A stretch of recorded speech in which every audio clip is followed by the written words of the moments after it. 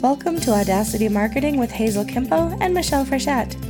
On this podcast, we'll challenge you to think differently and break free of the same old strategies. We'll push you out of your comfort zone and encourage you to think outside the box. So take notes, make bold decisions, and be audacious.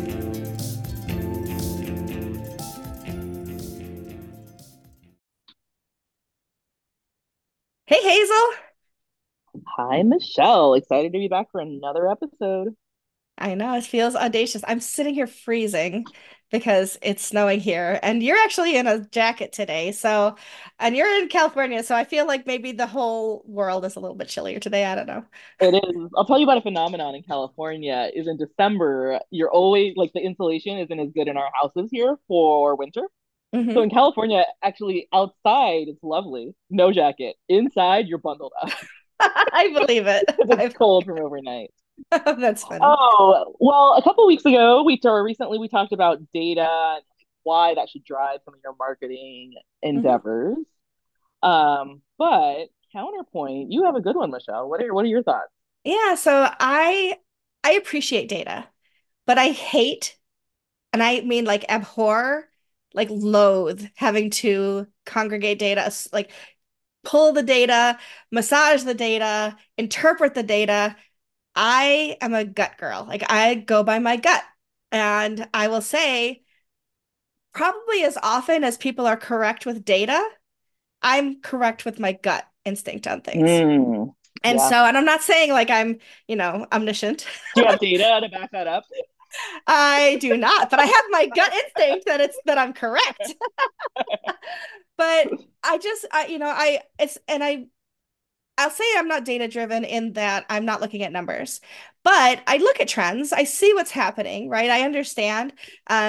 There was that whole last year, like I'm passing the phone to the person who on TikTok and that kind of thing.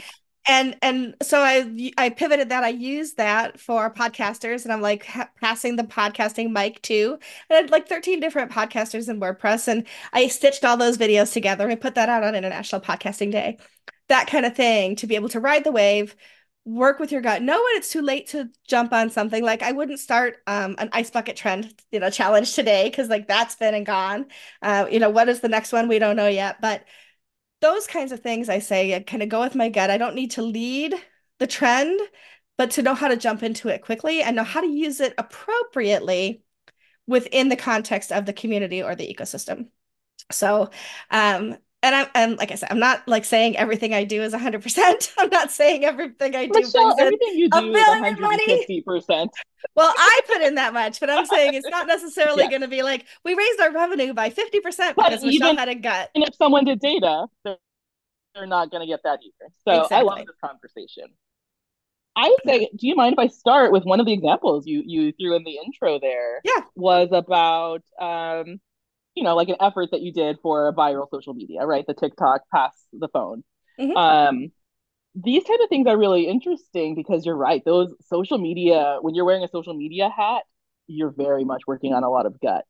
Where I would love to tie data into that I think is super important, is if I had someone on my team working on a video like that, heck yeah, do it. I trust your gut all day.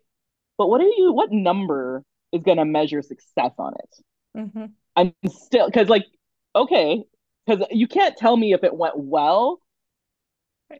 You can tell me if it went well based on your gut, but I am less inclined to believe you based on data. Now, that's where it becomes challenging, right? The decisions Right. versus the outcome. Right. For What sure. are your thoughts on that, though? The like having one can find measurable for a gut decision. I think it for people like me, it's important that you have somebody like you who's working on the team. Because when you Mm-hmm. have a team with, even if it's just two people, where one person is more the numbers data person and the other is more this is my gut and this is what I think. And it's not that we both can't have crossover, right? We're not two separate circles. We're a Venn diagram. There's things that overlap for sure. But having somebody who's your counterpart to be able to balance that and understand what metrics you're looking for, right? For you to say, I like the idea, but do you think we can target to get X number of views or X number of, Mm, this number of people in the funnel or those kinds of things, as opposed to, I like it, let's do it, even though it's just branding and it's not going to bring us any absolute sales. It's just going to start to feed the funnel. whatever, however you look at it. And some of Hmm. that is how much time is it going to take to do it? Is it something I can do quickly, Yep. right? So like we had an episode earlier this year where we talked about social media and how I just go off and do things sometimes and Hmm. they work or they don't, but the point is we're out there doing things. As opposed to I want to spend $2,000 on a video and I need to do this money and we need to do that, and now we're talking about more than like an hour of my time. We're talking about actual expenditure, not just time, but actual money. Now we need to look at a little bit of a different of an ROI on that, because if we're going to spend money on it, as opposed to, yeah, but she'll take an hour of your time and do it, then we have to look at at what the expectations should be. Hmm. Yep, that makes sense. And I can see that there's an interesting balance there of like sort of like the things you have room to try every day, Yeah. versus maybe what I would call big bets. Like for instance, sometimes you would go on your gut on even launching a new product, for Hmm. instance, or like a product launch or a feature, like, hey, I really feel like I hear a lot about people talking about this trend and I can't prove it, but it seems like there's something about this. Years ago, it's gonna Michelle and I dated ourselves often on this, but this was years ago. Um, Bacon was coming into the zeitgeist. I don't know if everybody remembers the early 2000s. It was like bacon. There was like bacon vodka. It was kind of like one of the first like big meme things of the internet. And Hmm. I threw a bacon themed party, and it would be on that kind of gut of like, hey, there's something going on here, and oh my god, it hit like national news. It was like a big deal for the brand that we threw the party for. So Hmm. I think being tuned in and marketing is really interesting on your gut. I'm going to tell you a little bit about a different type of data though that I think you're going to agree with a little bit more, and that's like a customer avatar, right? Hmm. Like a lot of your decisions that are gut are because you have a natural ability to read a customer really well. Hmm. If someone doesn't have that, do you suspect they could train it by having like solid data to back it up on, like a customer avatar or customer journey, etc.? Absolutely. And I think some of it also depends on your audience, right? So somebody who's coming into your community or your ecosystem brand new. Now maybe they know marketing, but they're brand new to your ecosystem. They need to, number one, trust some of the people that are informing them, but also do a little Mm, bit of research into the community, right? It doesn't have to be hard numbers, but you have to at least look at what are the kinds of events, what are the kinds of social things that are happening, and like kind of engulf yourself a little bit in what that culture looks like to be able to lean into that a little bit. So I think it can be learned for sure. But I think it takes a little bit of trust of other people. And I think it takes a little bit of self-education as well as perhaps, some actual immersion into some different events and things like that. Now, here's a question for you that you're very good at going with your gut. Do you suspect it is very confined to like a WordPress space or a social media space or something that you, because you're an expert, or if you got a job tomorrow at the mortuary, would it be the same thing? Go with your guts. I the mortuary guts. I got it. I think some of it depends on if it's absolutely completely foreign to you. Like mortuary, like we've all been to funerals. We know what it looks like to pick out a casket. Whether you've not ever done that or not, we've seen it in TV, we've seen it in movies. What would be really foreign to me and not necessarily gut driven is, let's say somebody says, we need you to come help us, and we're doing package design, just the size and the shapes of the boxes. Like I would need to do a Mm, little more research on what the size and the shape of a box should look like, or what the packing material should be. Like if I'm trying to make decisions about that, in order to use that and say, hey, look at, we even package these eggs so well that you can ship them from here to China, is a different, I would need a little more research before I could say, I can put that on a social media. And then everybody in China gets all these broken eggs and they're like, that didn't work. Right. So like, I don't know if that's the right example, but there are things that you can have more of a understanding of just by living life and by mm. observing. Um, as opposed to like who knew that new Coke wasn't going to be awesome? I know I talk about Coke all the time, right? Like Yeah. new Coke, the idea behind new Coke was like, we have this thing. Look at how we take this thing that we've had forever, we can make it even better. And everybody was like, Hmm. no. They're like, okay, we're not going to do that anymore, right? So, and there are other things that we can point to over time that do that same thing. And so I think it really has to do with understanding the audience. And then one of the things I want to talk about in a future episode, which is on our list of things, is pivoting, right? So let's Mm. say you trust your gut and gosh, it just didn't work because of whatever reason, then you have to figure out how you're going to recover from that.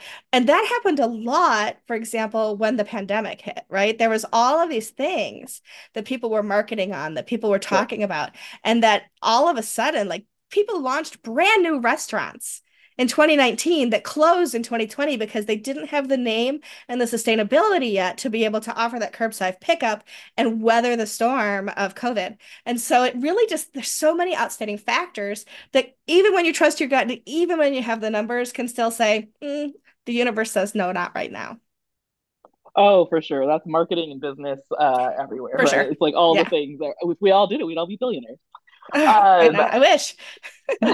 but I do think with the gut, I think the part that came to light as you were talking, and I think that would be really good for the audience to know is it's really about kind of understanding the human condition, not to sound like overly lofty about it, but honestly, it's It's true. studying humans. As we were talking about, yeah, you're not a graphic designer, so you don't have like a gut feel for how big a box should be. And to be clear, not what we're talking about. I'm an event Right. planner. I can tell you with a gut feel generally how many people can fit in a room. Also, not what we're talking about. Right. Talking about the things that you can apply to a mortuary or a WordPress Hmm. business. And Yeah. that is kind of the way humans react to things. I'll share one of my best tips that I love learning about human psychology, and it is a very easy tip, and it is well, two. I have two tips. One is a TV show called Brain Games on Disney Plus. It is like Okay. from the mid 2000s, and I it is the best show on marketing I've ever seen. It's not on marketing, but it is so good. I've learned so many tricks on there from marketing, and often they have Jonah Berger, who is a marketing author, on there doing things. But Brain Games will teach you so much about understanding, and they have a whole episode actually on gut. So you can look at that one Ooh, I too. will have to look that up. Number two is I am a creep on airplanes, and I always like kind of look over and see what people are doing on their phones Yeah. constantly. I always want to see what other people are doing on their. I am like obsessed with knowing what a stranger is doing on their phones and how they use it.